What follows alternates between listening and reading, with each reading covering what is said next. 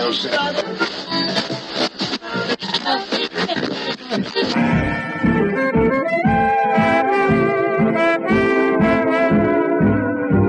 is the Relic Radio Show, old-time radio entertainment still standing the test of time, from relicradio.com.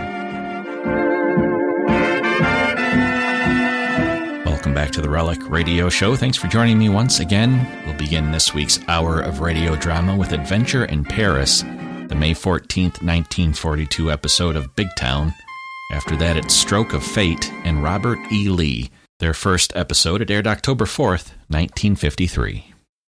Extra, get your illustrated press. Read all about the new Rinso. It's anti-sneeze and it washes clothes whiter. Extra, read all about Rinso.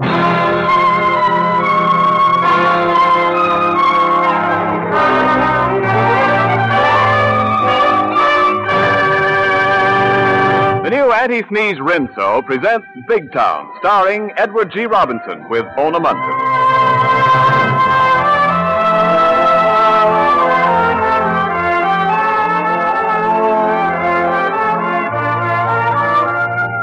Good evening, folks. This is Ken Niles. We are happy to announce that this broadcast is being made available to our armed forces based overseas.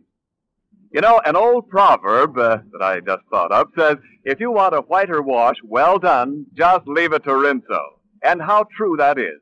Why, those quick-acting Rinso suds are tough as nails on dirt and grime, yet safe for washable colors. And with Rinso, you can hustle through a load of clothes with as little as a 5-minute run at your washer. How's that for saving your clothes and easing up on your trusty machine? That washer's got to last for the duration, you know. If I were you, I'd have it checked right now by a reliable dealer.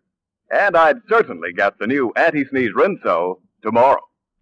And now, Big Town.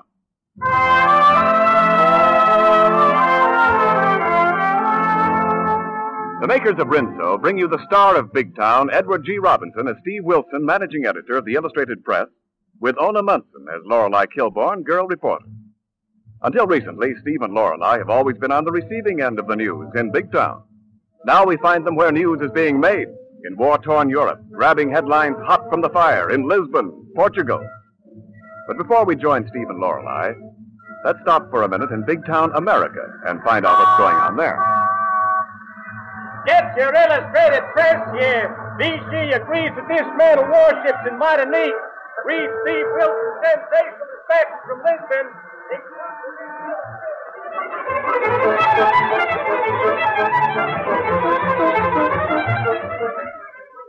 Hello, transatlantic operator. Big Town calling Lisbon. This is Lisbon. The Illustrated Press calling Mr. Steve Wilson. Lisbon is ready. All right, Lisbon, just a second. I have Mr. Wilson for you, Mr. Fletcher. Oh, that's swell, McNulty. Boy, it'll be good to hear the boss's voice again. Can I listen in, Fletcher? Sure, Hoagie. Grab that other phone. Oh, it's swell.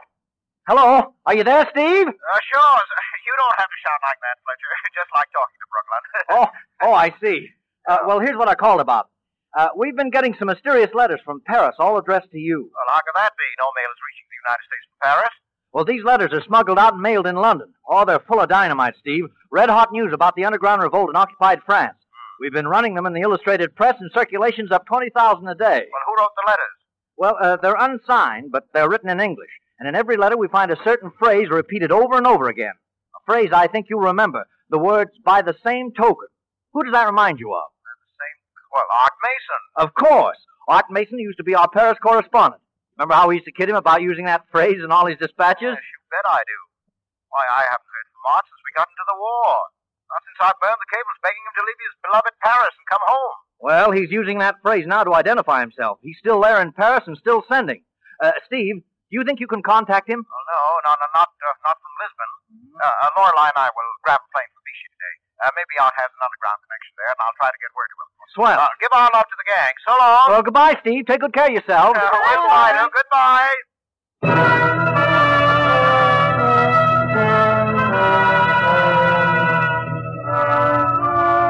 And now, to Lisbon, to the headquarters of the Nazi secret police.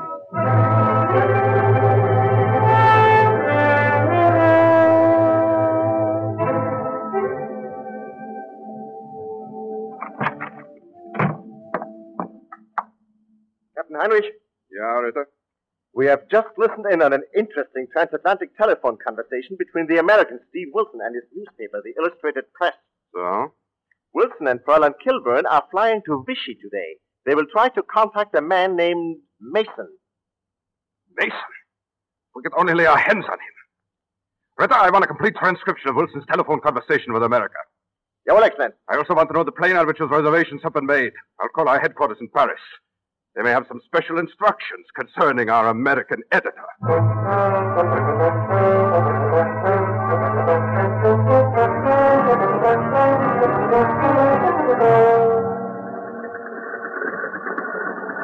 at Aeroportuguesa, first runway. Taking off, La Licoria, second runway. Steve, have you ever seen so many planes from so many countries? So many people going so many places. Well, Lisbon is the one focal terminal left for what commercial air travel they still have in Europe. Taking off, British Air Terminal, first runway. Arriving, Deutsche Lufthansa, second runway. British, German, and Italian planes side by side on the same field. Yes, and elsewhere they're shooting each other out of the skies. Things happening here are implausible, illogical, and unbelievable, yet they happen. Are you Monsieur Wilson? Oh, yes? You are leaving for Vichy? That's right. There is a message for you in this envelope, Monsieur. Read it when you get aboard the plane, then destroy it. Wait a minute.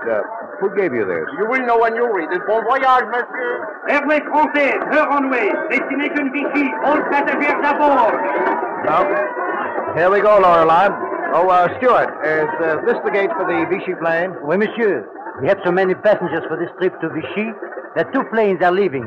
Your tickets? Here you are. Merci, monsieur. You have a last-minute reservation. You and Madame are on the second plane. Come, I take you aboard. Oh, my God. It's not. It's funny, Mr. Stein. There are a lot of passengers for Vichy. Most of them seem to be German. Yes, I noticed that. With the vultures all flying in one direction, there must be a fresh carcass to pick. Here, careful of these steps. Go right in, monsieur, madame. Your seats are numbers 1 and 3. Thank you, Stuart. Our seats are up here in front, Lorelei. Well, there weren't many extra passengers at that. Except for those 3 men on the rear seats, we have this plane to ourselves. I'm dying to know what's in that envelope. So am I. Get this. If you're interested in art, advise you stop at Hotel Celestin in Vichy. Others interested in art will contact you. Try to get the picture entitled France Will Rise Again. There's no signature. If you're interested in art. I wonder if that means Art Mason. Of course it does. Try to get the picture.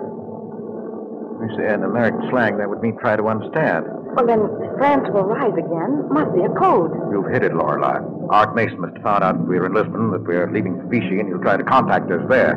I think we've made the right move.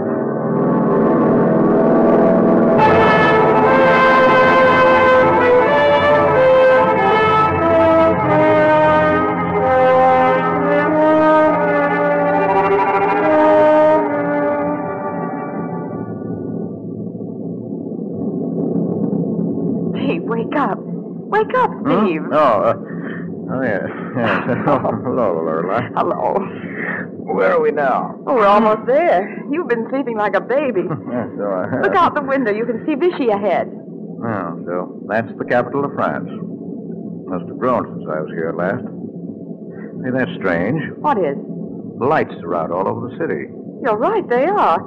I didn't know they had blackouts in Vichy. Well, it could be a practice blackout, although it wouldn't do them much good with that full moon overhead. We're losing altitude, getting ready to land. Hey, look here. There's something wrong, Lorelei. Well, what do you mean? Well, Vichy has no river running through the center of it. Unless I've gone crazy, that's the Seine. Seine? But that's in Paris. Well, of course it is, and that's just where we're about to land, in Nazi-occupied Paris. How could that happen? Well, that business of steering us into another plane was a trick of some sort. The steward who showed us aboard must have been a fake. They put one over on us. Exactly, Herr Wilson, and there's nothing you can do about it. Ritter Engel, keep an eye on them. I am Captain Heinrich of the German military police. Yeah, was it you who had this plane routed to Paris? Yeah. But why? We're not spies. We're American citizens, traveling from one neutral country to another. Dangerous citizens who must be put away. While you were in Lisbon, you worked hand in hand with British intelligence. Also, we don't like the stories you send your American newspaper. Oh, you mean you don't like the truth? This plane is flying under the insignia of Vichy, France. If you land us in Paris, you'll be violating the laws of neutrality. One violation, more or less, will not matter. You're under arrest for attempting illegal entry into a German military zone.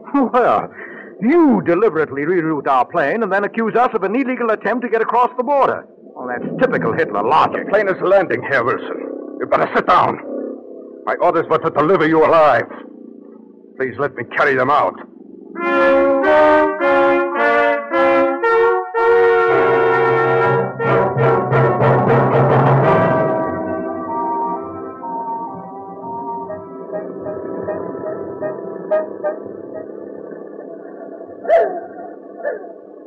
Where are you taking us in this car, Captain Henry? First to our headquarters for questioning. You'll enjoy that. Oh, I'm sure we will. What section of Paris are we passing through now? The industrial district. At the factories on both sides of this street, Frenchmen used to make a famous French car. Now they manufacture bombing planes for the Third Reich. But the factories are dark. Don't your slaves work at night? Oh, the Nazis work them 14 hours a day, Lorelei. They have to let the poor devils get some sleep or they wouldn't be able to go on. You've talked enough, you two. Keep your mouths shut or we'll shut them for you. Donnerwetter! Engel, pull to the curb. Stop the car. What's that whistle, Steve? Sounds like an air raid alarm. That's just what it is. Planes overhead now. The British are raiding us again. What, you mean those are British planes in the sky? Yeah. Some of your American planes, too, you Schweinhund. Well, your air raid alarm is a little late. In my country, we sound an alert before the final alarm is heard. We have that, too, but we also have French saboteurs who cut the wires. They welcome those British dogs. Get out of the car, both of you. We've got to find shelter. If you try any tricks, we'll shoot you down. Keep close to me, Lorelei. This may be our one chance to get away from them. Look out! It's coming! Get out!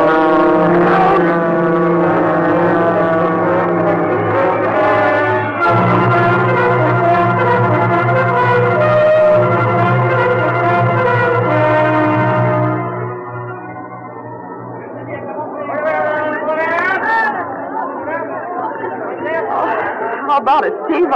Are we alive or dead? Alive, I think.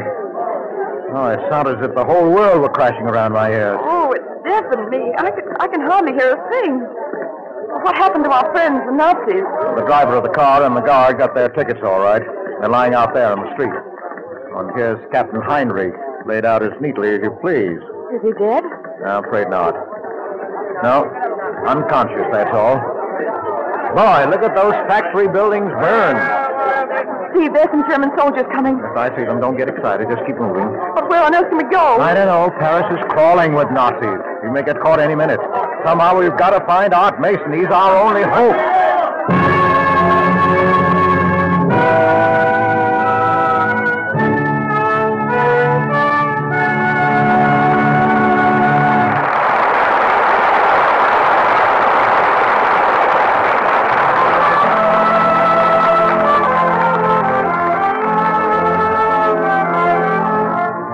This is Ken Niles again. We'll return you to Big Town in just a moment, but first... Oh, boy, am I glad to see you. To get lily white with ease, be sure to get new Rinso. You'll fly through wash day like a breeze if you get Rinso. Yes, sirree, the Rinso sisters, Lily White and Addie Sneeze.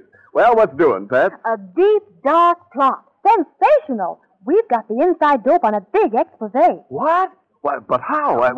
We're plotting to expose those old-fashioned soaps that let your wash get dingy and yellowy. And give you wash day hay fever, too. So we're going to tell the world about new Addie Sneeze Rinso, how it has 2 special ingredients to prevent yellowing and graying of clothes, and how white things come gleaming snowy white, without hard rubbing, scrubbing, or boiling. And say, Rinso's a lifesaver for clothes.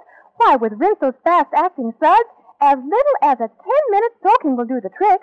Then a few quick rubs on the extra soiled places, and wham! Just look at the gorgeous Rinso wash. Colors fresh and bright, white things dazzling Rinso white. And Rinso's anti-sneeze. You said it, girls. And now sing it. For Rinso's anti-sneeze, you know, it saves you wash day sorrow. You spell it R-I-N-S-O. Get some tomorrow. Please stay tuned in at the end of this program for exciting news about next week's show. And now back to Steve and Lorelei in Paris.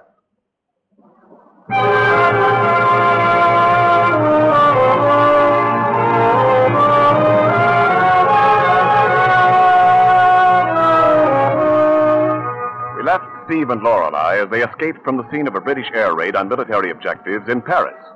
2 Americans in desperate need of a hiding place with enemies all around them. Now we find them in a cab being driven through the Paris streets. Well, lucky thing we found a cab driver who didn't suspect my French. Well, at least he didn't appear to. You know, he's a dear old thing. Did you ever see such a lovely mustache? Makes him look like a walrus. Oh, sweet old walrus. Are we being followed? No. Well, I don't see any sign of it. But you never can tell. Oh, ma chérie. We have arrived, monsieur. 422 Rue Washington. All right, driver. You wait in the cab, Lorelei. This is the house where Art Mason and I used to share a room together. Probably isn't here anymore, but the landlady may know where I can find him. Well, look, Steve, there's a woman just going into the house. Pardonnez-moi, madame. Oui, monsieur. I'm looking for Madame Perron. Would you call her, please? That would be difficult, monsieur. Madame Perron is dead. Dead? Oui. She was among the refugees who were killed on the highways as they tried to escape from Paris. Well, I'm terribly sorry to hear that. But what about her little son, Pierre? What happened to him? I do not know. Pierre is gone, too. Oh, poor little devil. Well, are any of Madame Perron's old lodgers still living in this house? No. German officers live here now. Well, France will rise again, madame. Be careful where you say those words. Who are you? I'm a friend of France. I'm looking for an old comrade, an American. Arthur Mason. Do you know him? I know of him. He's not here now. Go to the Hotel de Capture, Boulevard de Strasbourg. Ask the night clerk at the desk.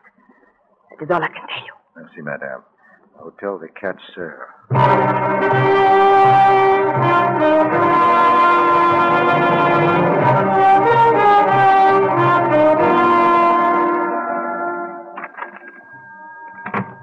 This is it, Lorelei. The Hotel of the Four Sisters. À votre service, monsieur. Oh, are you the night clerk? Oui, monsieur. What can I do for you? Well, I'm trying to locate an old friend. I understand he stopped here at one time. Perhaps he left a forwarding address. His name, please? Mason. Mason. His first name? Arthur. Arthur Mason. Many people come here looking for Monsieur Mason. Some of them speak French with a German accent. Well, I'm American. You can see that. Eh?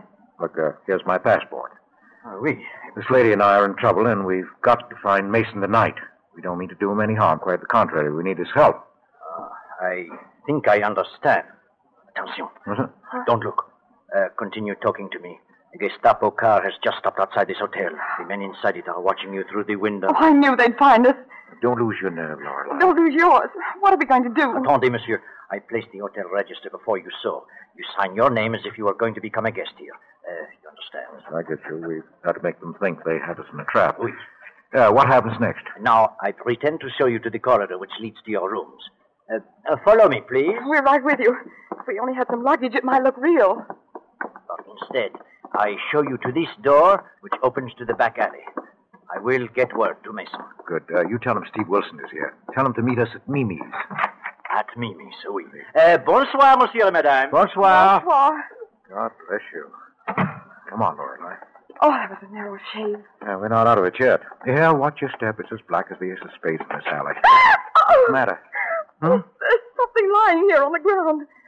I think it's the body of a man. I nearly fell over him. Wait a minute until I strike a match. Don't light a match. Hey, Scott. Who are you? Driver of your cab, monsieur. Man lying on the ground. An agent of the Gestapo. He was waiting here for you. He will wait no more. What did you do to him? Does it matter? One Nazi less to bleed France. My cab is waiting at the end of the alley. Hurry. Well, why should you risk your life to help us? The Gestapo wants you. That is enough for me. Are you English spies? No. We're Americans. We're hunting for another American, a good friend, Art Mason. We've got to find him tonight. Here's my cab. Get in quick. You should have told me you wanted Monsieur Mason. Well, how could we know you were to be trusted? The little people of France are still to be trusted, monsieur. They are still fighting for liberty. I believe that, driver. Take us to the park, the Bois de Boulogne. But you told the clerk you'd meet Mason at Mimi's. I know. That's where she is, in the Bois de Boulogne.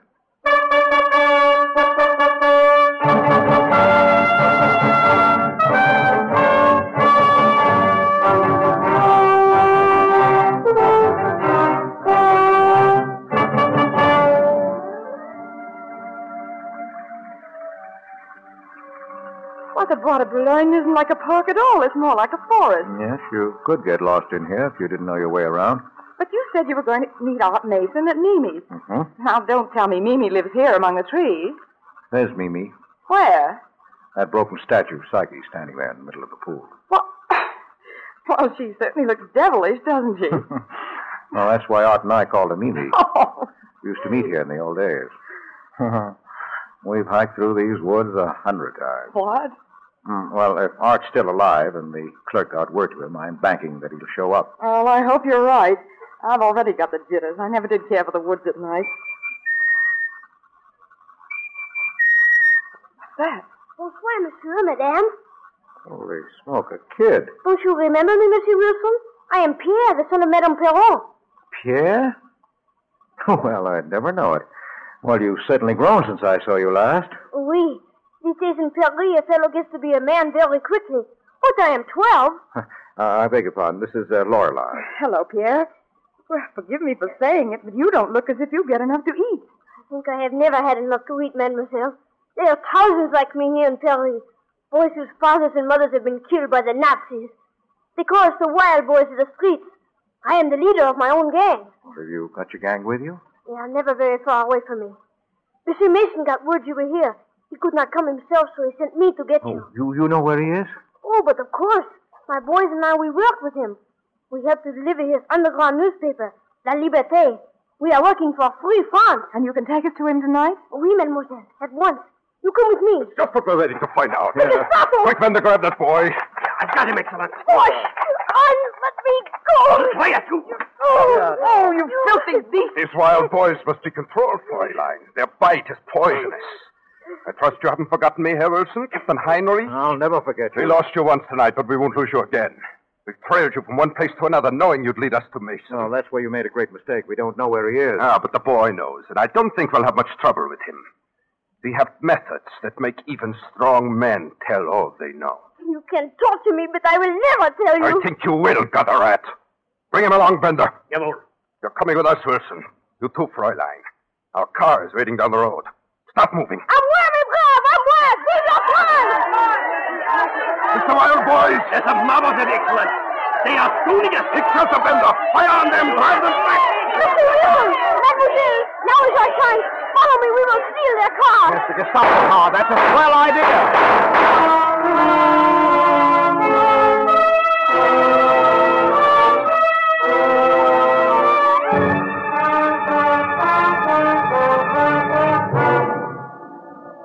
Well, you old scoundrel, Art Mason. Well, it's certainly good to see you again. Same here, Steve. I never thought our next meeting would be under these conditions. Well, it's quite an elaborate hideout you have down here, Art. Yes, the catacombs under this old cathedral must have been built over 500 years ago. They've hidden many a revolutionary in the past. This isn't the first time France has fought for her freedom, you know. You know, Art, those newsletters you sent to the press created a sensation in Big Town. We've got to have more of them. You'll get them, Steve. One of our workers will contact you regularly. Here's the code you'll use. Thanks, Art. Be sure you don't lose it. No, I won't. First, I've got to get you two out of Paris. Well, I don't see how it can be done. Well, it has been done. It's being done. You know, this is one of the stations on the underground route for smuggling refugees into the unoccupied zone. Well, it's about time you got here, Major. Oui, pétard, Herr Mason. Störe? Nein, kommen Sie rein. Besten Dank. I want you to meet two friends of mine, Steve Wilson and Lorelei Kilburn. Freut mich sehr. Say, what is this, Art? A German officer in uniform? What the devil is he doing here?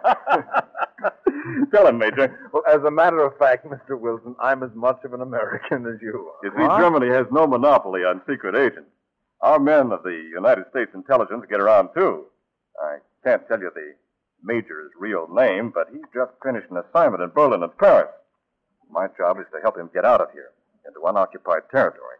All we needed was a Gestapo car, and we've got one now, thanks to you and Pierre. We're leaving at once, Mr. Wilson. We? Yes, we have a German uniform for you. You'll be my military chauffeur. All you have to do is keep quiet. Well, that shouldn't be difficult. You'll have to be across the border before daybreak. Do you think you can stand another trip tonight, Lorelei? I'm game. No, it won't be fun, exactly, and I can't promise that we'll succeed. You ready to change, Wilson? Yes, I'm ready.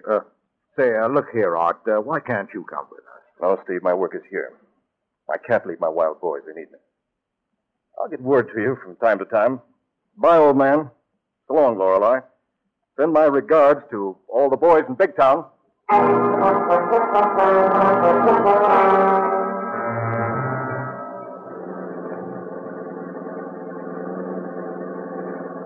Slow up, Wilson. Here's the border of unoccupied France. The last station under German military control. Sit tight, both of you. Say nothing unless you have to. Halt! Apple! Your name, Major? Reinhardt, 3rd Division, en route to Vichy. Here are my papers. Thank you, Herr Major. Very good. Everything is in order, Herr Major. Thank you. Proceed, driver. One moment, please. We have a description of this car. It was stolen from the Gestapo last night in Paris. Wait till I see the number. Yes, it's the same. You'll have to come inside until you report this to my captain. Oh, come inside. Nothing. We're late already. It's my fault, Herr Major. The car ordered for this trip broke down last night, and I found this one abandoned on the street near the Bois de Boulogne. Knowing you had to leave at once, I commandeered it in your name. Oh, you stupid fool. You should have reported this to me. My apologies to the Gestapo, Sergeant. Tell them I sent their car back from Vichy, huh? But I can't let you go on, Major. My orders are very strict. My orders supersede any that you may have received. I'm on the business of Arthuria. I'm not to be delayed, understand? But, Herr Major, at last, let him call my captain. Get out of our way or we run you down. Drive on, you idiot. Drive on. Yeah, Herr Major. Oh, boy. I never thought we'd make it that time. It's a lucky thing for us there were no commissioned officers on the bed yet. Oh, I'm just about ready to collapse. Well, we're in the unoccupied zone now. Keep going, Wilson. Don't worry, I will. Goodbye, Paris. I hope I'll see you again someday. Someday when you're free.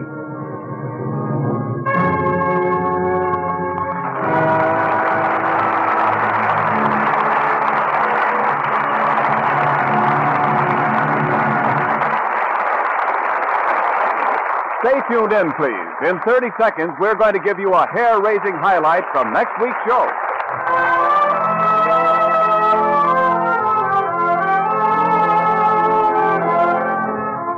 Morning, evening, noon, and night. There are dishes to wash and grease to fight. And that's where the new Anti-Sneeze Rinso is top. I'm telling you, ladies, with those rich go-getter Rinso suds in action, the stubbornest grease-coated platter emerges from the pan with a dazzling sparkle. And Rinso's easy on your hands. It doesn't get them all rough and red. Yes, it's all that and thrifty, too. Costs less than a cent a day to do your dishes the Rinso way. So get new Anti-Sneeze Rinso tomorrow. And now for the preview of next week's thrilling show. An adventure laid against the romantic background of Tangier in Spanish Morocco. A story of thieves matching wits with a dangerous spy. From the Wilhelmstrasse in Berlin, the news leaks out that Jason, the Nazis' master killer, is on the loose again. It's night in Tangier, a narrow alley between two high walls. Steve and Lorelei hidden in the shadows of a doorway. You've got him, Lorelei. You think he's still here in the alley? He's got to be. There's no exit at the other end. He's hunting us just as we're hunting him. Now, no matter what happens, I want you to stay right here where you'll be safe. Listen, I can hear someone scraping along the side of the wall. Right, he's coming this way. Get back. There he goes. Stay where you are, Lorelei. See, come back. It may be a trap.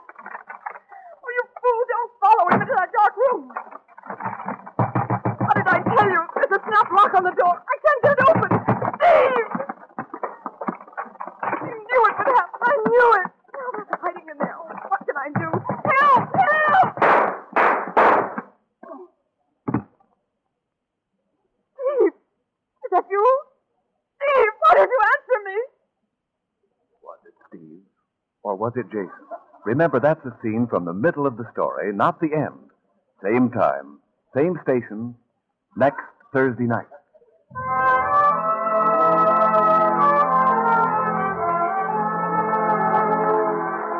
The music for tonight's program was arranged and conducted by Lee Stevens. This broadcast was produced under the direction of Crane Wilbur. All the names used in Big Town are fictitious, and any similarity to actual persons and places is surely coincidental. There's nothing so dismal as a foghorn. Unless it's somebody with... Stop B.O. Take a daily bath with the new 1942 Lifebuoy. New added ingredient, new vanishing scent, same protective lather. From head to toe, it stops BO. Lifebuoy. This is the Columbia Broadcasting System.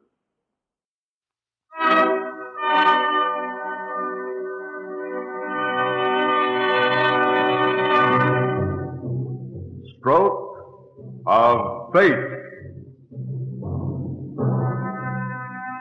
The fate of individuals, of nations, of the world has often hung upon accident, upon decisions that made the other way would have altered the course of human events.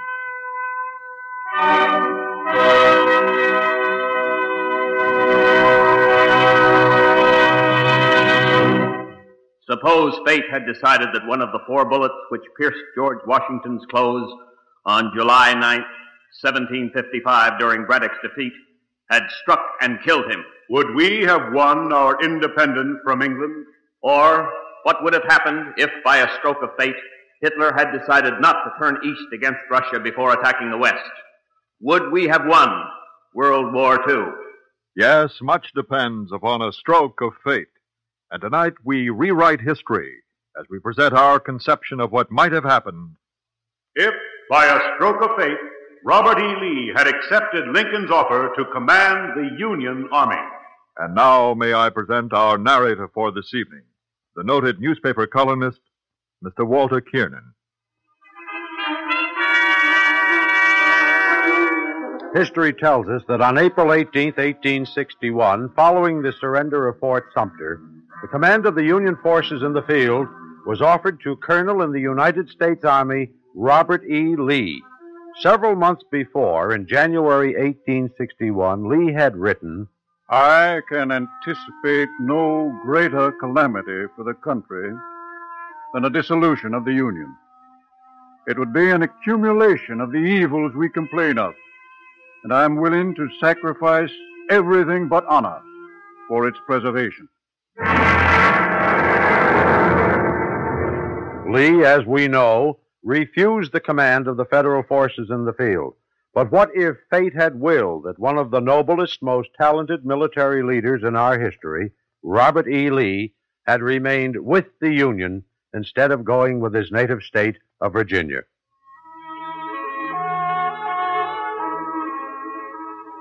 April 18, 1861, at the home of Colonel Robert E. Lee, Arlington Heights, Virginia, near Washington. Lee is discussing his vital decision with his wife, Mary Custis. And then my dear Mr. Blair asked me if I would assume the field command of the entire army. He gave me to understand that President Lincoln wanted to know if I would accept that position. Mr. Blair, Robert? Mr. Francis Blair, Sr.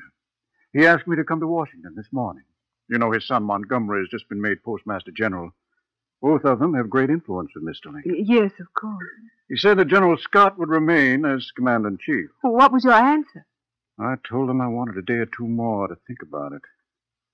For months, since the other states seceded, I've thought about what I'd do if Virginia left the Union. Now that it has... Robert, if you accept this command, you'll have to invade Virginia, won't you? Yes, Mary, I'm afraid I'd have to protect the capital. But how could you raise your hand against your home, your relatives, perhaps your children? I know.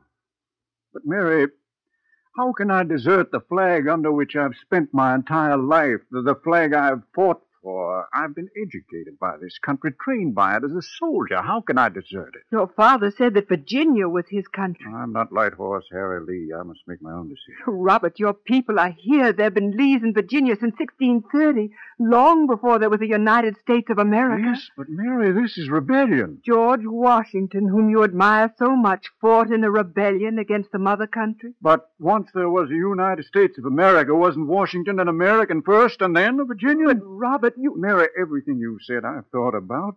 Every instinct I have tells me to go with Virginia.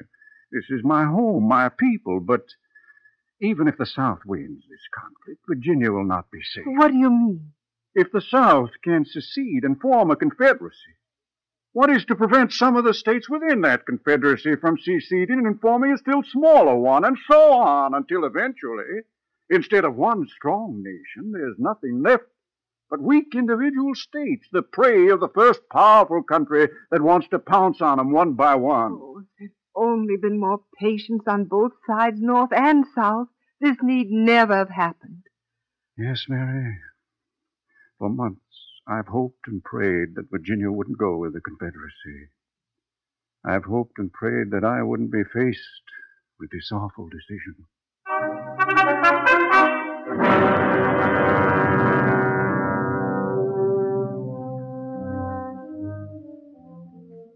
After more soul-searching, Lee finally accepts the Union command. 75,000 volunteers have been called for by the President, and Lee asks for time to train them. But before he is ready, Lee is forced to fight at Bull Run, not far from Washington, where the untrained troops of the Army of the Potomac are defeated by the Confederates under Generals Beauregard and Johnston.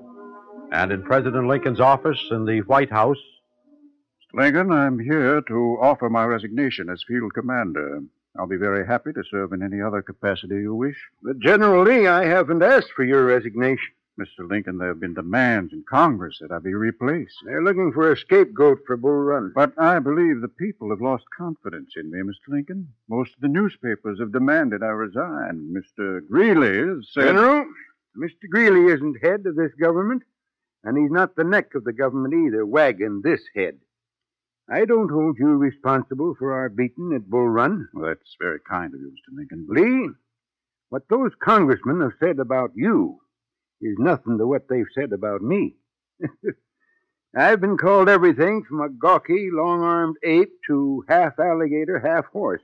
Now that I think of it, that's no great compliment. I don't think I'm a fool, and I don't think you're incompetent. Thanks, Mr. President. Lee, I know it was you who turned a rout at Bull Run into an orderly retreat, and your men are still in position to protect Washington. And that's what I'm most interested in right now, protecting the capital. I'm sure they can do that. So you don't wish my resignation? Wasn't going to accept it. If anybody's to blame for that defeat at Bull Run, I am. You said the men weren't trained enough to fight, and you were right. But Congress and the people wanted to fight. I felt I had to give in to keep the people backing us up in this war. Besides, some of those 3 months enlistments were about to run out, and we couldn't let those men go home without fighting. Well, now, what are your plans for the future? Oh, generally, sir, to destroy their military might. That's the quickest way to end this thing. Good. There are many of my advisers who feel that for us to win, we must take Richmond. But I believe if you destroy their army, Richmond will fall by itself. Thank you, General Lee. And believe me, I have every confidence in you.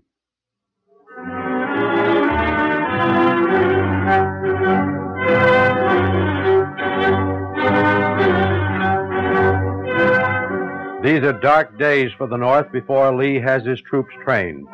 But then the Army of the Potomac, with Lee in command and backed by the superior resources of the North and West in materiel and manpower, starts to win victories.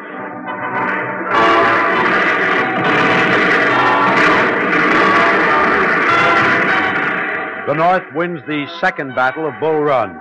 General Lee's Army of the Potomac, with Meade second in command, wins the Battle of Fredericksburg. Wars, of course, are not fought only by generals. And just north of Richmond, on the Chickahominy River... Hey, Yank. What do you want, Reb? How about trading some coffee for the back here? All right. We'll float it across on the raft like we did last night. You send back the tobacco. Oh, sure enough. Hey, Yank. Huh? We heard Bob Lee himself is commanding you blueberries. That so? Yeah. Came into camp yesterday. You Johnnies better give up. He'll make you skedaddle. Yeah, we'll whip Bob Lee and be in Washington before the month's out. Hang on that ugly Abe Lincoln. That boy seems to have a lot of confidence in himself, doesn't he? General Lee. Son, don't you know there are regulations against trading with the enemy? Yes, sir. Well, let's have no more of it. Yes, sir, General, if you say so. What were you trading? Coffee for their tobacco, General. Smoking or chawing? Chawing? Yeah. Have a chaw.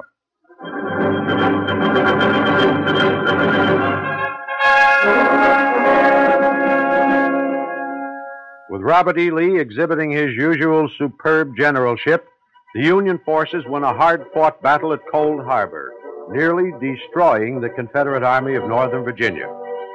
A month later, in a tent near Shiloh, Tennessee. General Grant, I believe this is the second time we've met. Yes, met you once before, General Lee, while we were serving in Mexico. I've always remembered your appearance. I think I should have recognized you anywhere. May I congratulate you on your promotion as commanding general of the Army? Thank you.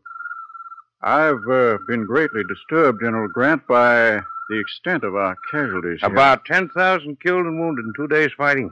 They lost about the same number, I take it. I had to risk it. General Lee, are you here to relieve me of my command? Of your command of the Army of the Tennessee, yes. You're being placed in command of the entire Army of the West. I recommended you for this new command in spite of our casualties at Shiloh. Thanks. The President agreed you were the best man for this command. I'm grateful to both of you. As a matter of fact, I was with the President when a delegation came to see him, demanding that he dismiss you from the service because of the casualties we suffered here. I like Mr. Lincoln's answer. May I ask what it was, General? Yes, he said, I can't spare this man. He fights. Lincoln issued the Emancipation Proclamation in the spring of 1862. And then, with Grant and Sherman winning victories in the West, General Lee drives towards the Confederate capital. And in the summer of 1863, in spite of the magnificent efforts of such Confederate leaders as Stonewall Jackson and General Johnston, Lee captures Richmond, and the war between the states is over only 2 years after it started.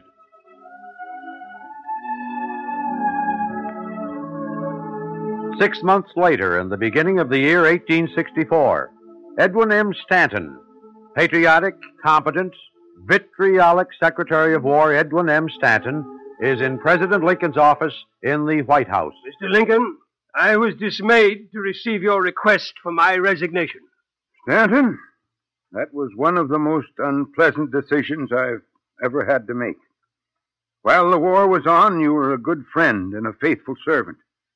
You were the rock upon which beat the waves of that conflict. But then why, Mr. Lincoln? Will you tell me? Because since the war ended, Stanton, in spite of my asking you not to do it, you've been carrying information concerning my plans to the very people in Congress who've been opposing them, to Stevens and Sumner, and helping them to undermine my policy. Your policy since the war ended, Mr. Lincoln, is ruining the country. The South must be severely punished. It must be taught a lesson it won't forget for 1,000 years. The South has been punished. Its territory has been destroyed. It's lost many thousands of its best young men. Traitors, every one of them. An eye for an eye, a tooth for a tooth. That would be my way of dealing with them. I prefer another quotation from the same book, Stanton. Judge not, lest ye be judged. You're far too weak in dealing with these rebellious states, Mr. Lincoln. It's God's will that they be crushed with an iron heel. Everybody seems to know God's will except in me, just like during the war. You'd think if God was going to make his will known to anybody, it'd be to me, seeing I'm head of the government. Amnesties, pardons, rebuilding the South. What sort of victory is this? The South has been conquered and should be treated as a conquered foreign country. But the South isn't a foreign country, Stanton. It's part of the Union. All I want is for the South to assume its rightful place in the affairs of the Union as soon as possible. Your mildness will be mistaken for weakness. Jefferson Davis should have been hung, and the rest of the Southern leaders with him. Toombs, Benjamin, and the rest. Stanton, I'm trying to heal the scars of this war, not keep them open. I have no wish to make a martyr out of Jeff Davis. A martyr? Why, he's being treated as an honored guest at Fort Monroe, instead of a felon, as he deserves. He's neither being treated as an honored guest, nor is he being mistreated. You know I never wanted to take Jeff Davis. I was hoping he'd get on his horse and ride right into the Gulf of Mexico and never be heard of again. Going to admit him to bail and send him to Canada. The North will never forgive you if you do, Mr. Lincoln. Stanton, having Jeff Davis is like having an elephant who wants to run by the hind leg. Best thing to do is let him go. Mr. Lincoln, there are men who feel so strongly against what you've been doing that Heaven forbid they're even willing to... Well, there have been threats. I know, Stanton. I don't reckon anybody wants to kill me. Anyhow, not badly enough to succeed in doing it. I don't think these are empty threats. I appreciate your concern for my safety. Stanton, I don't think anybody appreciates your great services during the war more than I do. And of them, I have nothing to unsay. And yet we have reached a point of mutual embarrassment in our official relations which it seems cannot be overcome or longer sustained consistently with the public service. Very well, sir. You will have my resignation in the morning.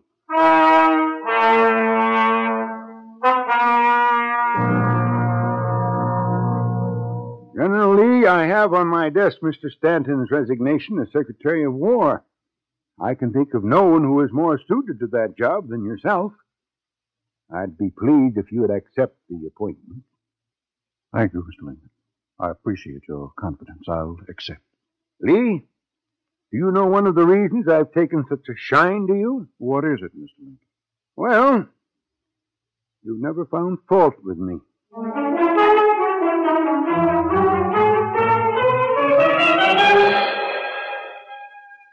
3 months later, the home of Secretary of War Robert E. Lee at Arlington Heights. It is late in the afternoon. General Lee. What is it, Blair? I've just come from Washington. I have dreadful news. The president has been... What about the president? Mr. Lincoln's been shot. Murdered. President murdered? You sure? He was shot while taking a ride in his carriage. I saw it happen. Abraham Lincoln killed. Who could have done such a monstrous thing? Some madman. His name was Phillips. He shot the president and shouted, "So die all traitors to the Union." The Union? They say that his brother died in Andersonville prison during the war, and he hated the South so much.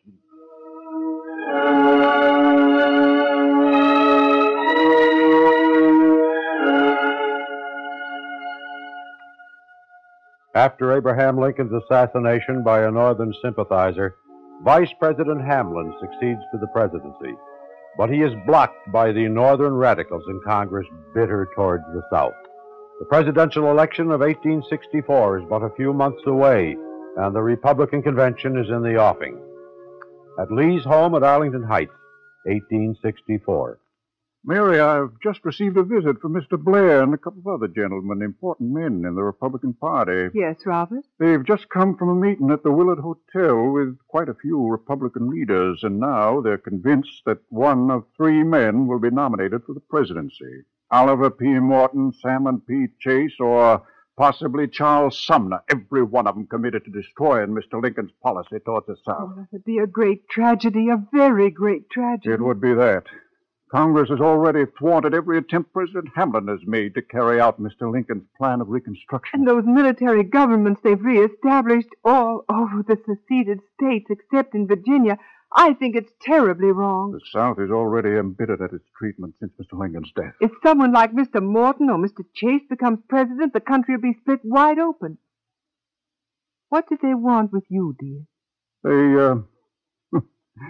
They wanted to know if I would accept the Republican nomination for president if it were offered to me. What? Mr. Blair said I was the only man who believes in Mr. Lincoln's policies towards the South who could win the Republican nomination from the radicals. And in this year, that's the same as election. What did you tell them? That I couldn't consider it, of course. For one thing, I'm not even a Republican. I've always inclined towards the Democratic Party, although I've never voted in a national election. They said that made no difference. The important thing was to carry out Mr. Lincoln's policies, and I was the only man who had a chance of doing it. That's very possible. But, Mary, I'm not a politician. I've never even considered this possibility. I have neither the desire, talent, nor capacity for such a position. You can do anything you set out to do, Robert. But my entire life has been spent as a soldier. I've always believed that no such man should be president. I still believe that. But if you were to become president... Oh, Mary, the whole idea is ridiculous. I'm sure I couldn't be nominated, not to say elected. Virginia's just been readmitted in the Union. People will not forget that Virginia seceded, and I'm a Virginian. Yes, but they also won't forget that you led the Union Army to victory. You're a great national hero. I believe you could be president if you wish. Mary, all I wish is to stay here at Arlington with you and my family. I've had so little time to spend here. No. Besides, Mary, I'm an old man. You, Robert? Oh, you'll never be old. I'm too old to undertake that job, Mary. Arlington must be rebuilt. Well, we've hardly started to rebuild what was destroyed during the war. So much work to be done here. But, Robert, if you were president, you could do so much for Virginia, for the South, for the entire country. You are the only one who could heal the breach. There are others, Mary. There must be others.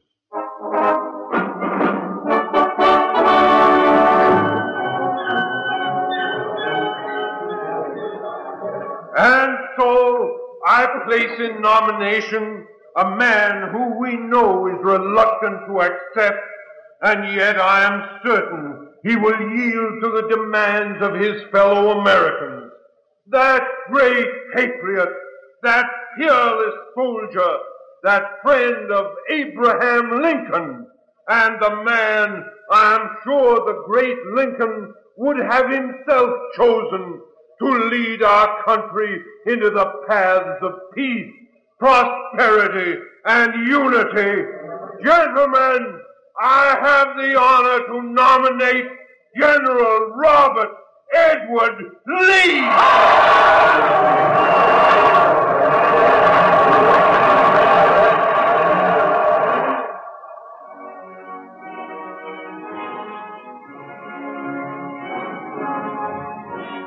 March 4th, 1865, in front of the Capitol in Washington, D.C. I do solemnly swear that I will faithfully execute the office of President of the United States and will, to the best of my ability, preserve, protect, and defend the Constitution of the United States.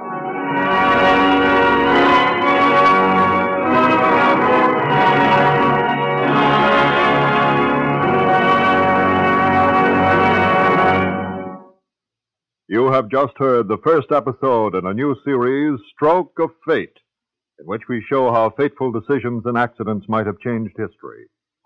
Now, it is our pleasure to introduce our history consultant on tonight's program, President of the Society of American Historians, and twice winner of the Pulitzer Prize for Biography, Professor Allen Nevins. It is true that Lee hesitated whether to take command of the Union Army, informally offered by Lincoln and Scott, or the forces of Virginia. Had he accepted the Union offer, had he brought his experience, sagacity, determination, and belief in attack to the side of the North, the Army of the Potomac would have had one masterful commander instead of its succession of 5 failures. Second Bull Run could have been a Northern victory, not a defeat. There would have been no Antietam, no Gettysburg, no Sherman's march through Georgia. Lee might well have made Cold Harbor the decisive Northern victory of the war. However, Lee, for all his brief hesitation, was certain to accept the Southern, not the Northern command. He was certain to do so because intense devotion to Virginia had been ingrained in the Lee family for more than 2 centuries, because he felt that the Southerners were his people, because he denied that the government had any right to coerce a sovereign state. Lee, said General Winfield Scott, "You have made the greatest mistake of your life. We can only wonder whether our national history would not have been brighter had Lee, as in tonight's story, found it possible to decide for the Union." Thank you, Professor Nevins. Be sure to listen next week to hear what might have happened if, by a stroke of fate, the plot of the Earl of Essex to depose Queen Elizabeth had succeeded.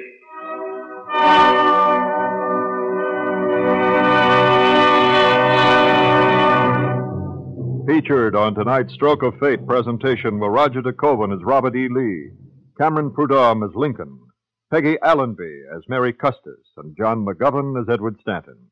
Others in the cast were Kermit Murdoch, William Keene, Ken Williams, and John Seymour.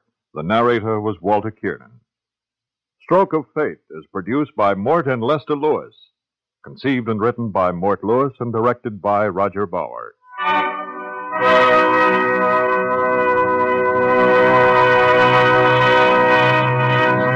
This is the NBC Radio Network. That's going to do it for the Relic Radio Show for this week. There's more coming tomorrow on Case Closed. And, of course, next Tuesday, another episode of the Relic Radio Show. In between now and then, visit relicradio.com to find more from this podcast, all the others, and our Shoutcast stream with even more old-time radio. Lots to listen to, all made possible by your support. If you'd like to help out, visit donate.relicradio.com or click on one of the links on the website. Can't do it without your help. Thank you, as always, to those who have. Thanks for joining me today. Be back next Tuesday with another episode of the Relic Radio Show.